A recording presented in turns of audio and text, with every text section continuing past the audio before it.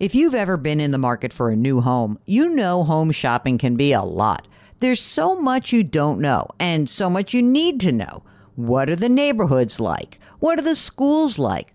Who is the agent who knows the listing or neighborhood best? And why can't all this information just be in one place? Well, now it is on Homes.com. They've got everything you need to know about the listing itself, but even better, they've got comprehensive neighborhood guides and detailed reports about local schools. And their agent directory helps you see the agent's current listings and sales history. Homes.com collaboration tools make it easier than ever to share all this information with your family. It's a whole cul-de-sac of home shopping information, all at your fingertips. Homes.com. We've done your homework. Take your business further with the smart and flexible American Express Business Gold Card.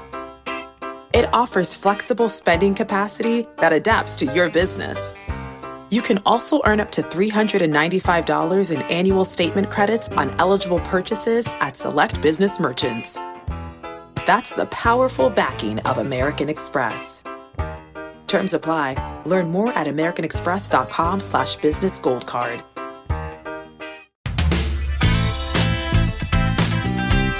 Welcome to the Jill on Money podcast. It's Monday, January 4th, and we are here to help you take the mystery out of your financial life. We can only do that if we hear from you. So why don't you send us an email? Ask Jill at JillOnMoney.com. Ask Jill at JillOnMoney.com. And if you are able to come on the air with us, it's even better. Just let Mark know. He'll do the rest. That's what Dwayne did. He's on the line from Illinois. Hey, Dwayne, how can we help you out? Hi, Jill. The question I have is, I'm going to be selling my house and purchasing a new one. And if I have the cash to pay for the new one, should I pay cash for the house or should I take a mortgage? Well, that's a good question. Tell me a little bit more about yourself. And, most importantly, when you have that question, I'm most concerned with, will you be depleting your available cash assets, especially non-retirement assets? The house I'm going to sell for approximately $175,000. Okay. And I'm looking at buying a house for double that price, about $350,000. Okay. So, what I originally thought was I would take the $175,000 that I got from the sale of the house and use that. But then I've got about $400,000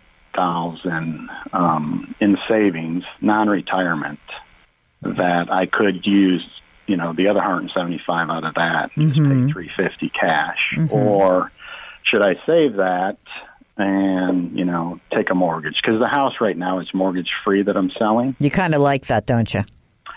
It's nice to be mortgage free. My wife and I are 55, and we're going to be retiring in 10 years, so I plan to work 10 more years. So.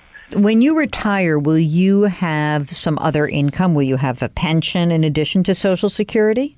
Yes, I will have two pensions worth about $6,000 a month. Will that $6,000 a month cover your needs mostly? Yeah, I would think so. Plus Social Security, yeah. All four of those should be good. My wife's Social Security, my Social Security, and then those two pensions. That should work for you? Yeah, that should work for me. Even if you have a mortgage, have you run it with the numbers if you were to assume a $175,000 mortgage? I would plan to do a mortgage for like 15 years at the most. So I'm looking at, working for 10 more. So I'm looking at maybe the mortgage would be like 5 years.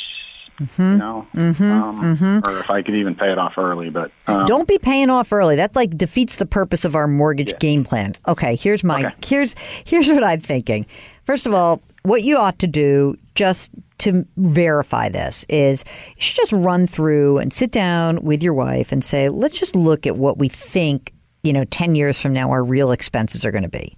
And then work backwards, right? Because if you find out, hey, you know what? All in, it is $6,000 a month. That is all we really need. And the Social Security just pays for our fun stuff. But I think that what you really want to do is get your heads around where you will be in 10 years.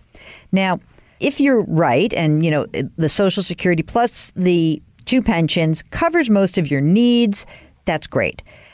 If it doesn't, blowing through a big chunk of your cash is not a great idea, especially as you approach your retirement. I like having liquidity. So my inclination is to say, get a mortgage for the new house. And, you're putting a big chunk down, obviously, $175 down. You're putting a 50% down. And that should make you feel secure in and of itself. That's just a massive down payment, obviously. But then I would keep the cash in reserve. I'd use my cash flow to just kind of fund everything else, whether it's putting into your retirement account or building up more cash as you approach retirement. And then when you get to retirement, you reassess and decide what you guys want to do. And that way you preserve optionality. If you put all that cash down on the house right now, you don't have any choices. And I think that probably you want as many choices as you can, especially as retirement approaches. Can you live with having that mortgage if you know that you've done it for the right reason? Absolutely. Yeah. All right, then that's what I would do. That's what I would do.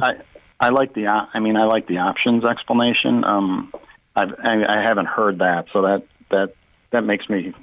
That's a good option. It's good to have options. Because I've been reading and trying, and I go back and forth every day. Do it, don't do it. Do it, don't do it. But I like to have the cash and make those decisions later. That's exactly right. Right, and think about this.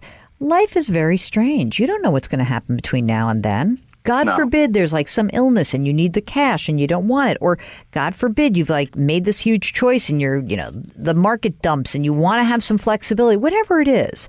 Just remember, this is actually not a binary choice, because you always will have the option of paying down that mortgage faster if things are great. If all of a sudden, oh my God, $1 million fell in my lap, so pay off your mortgage, right?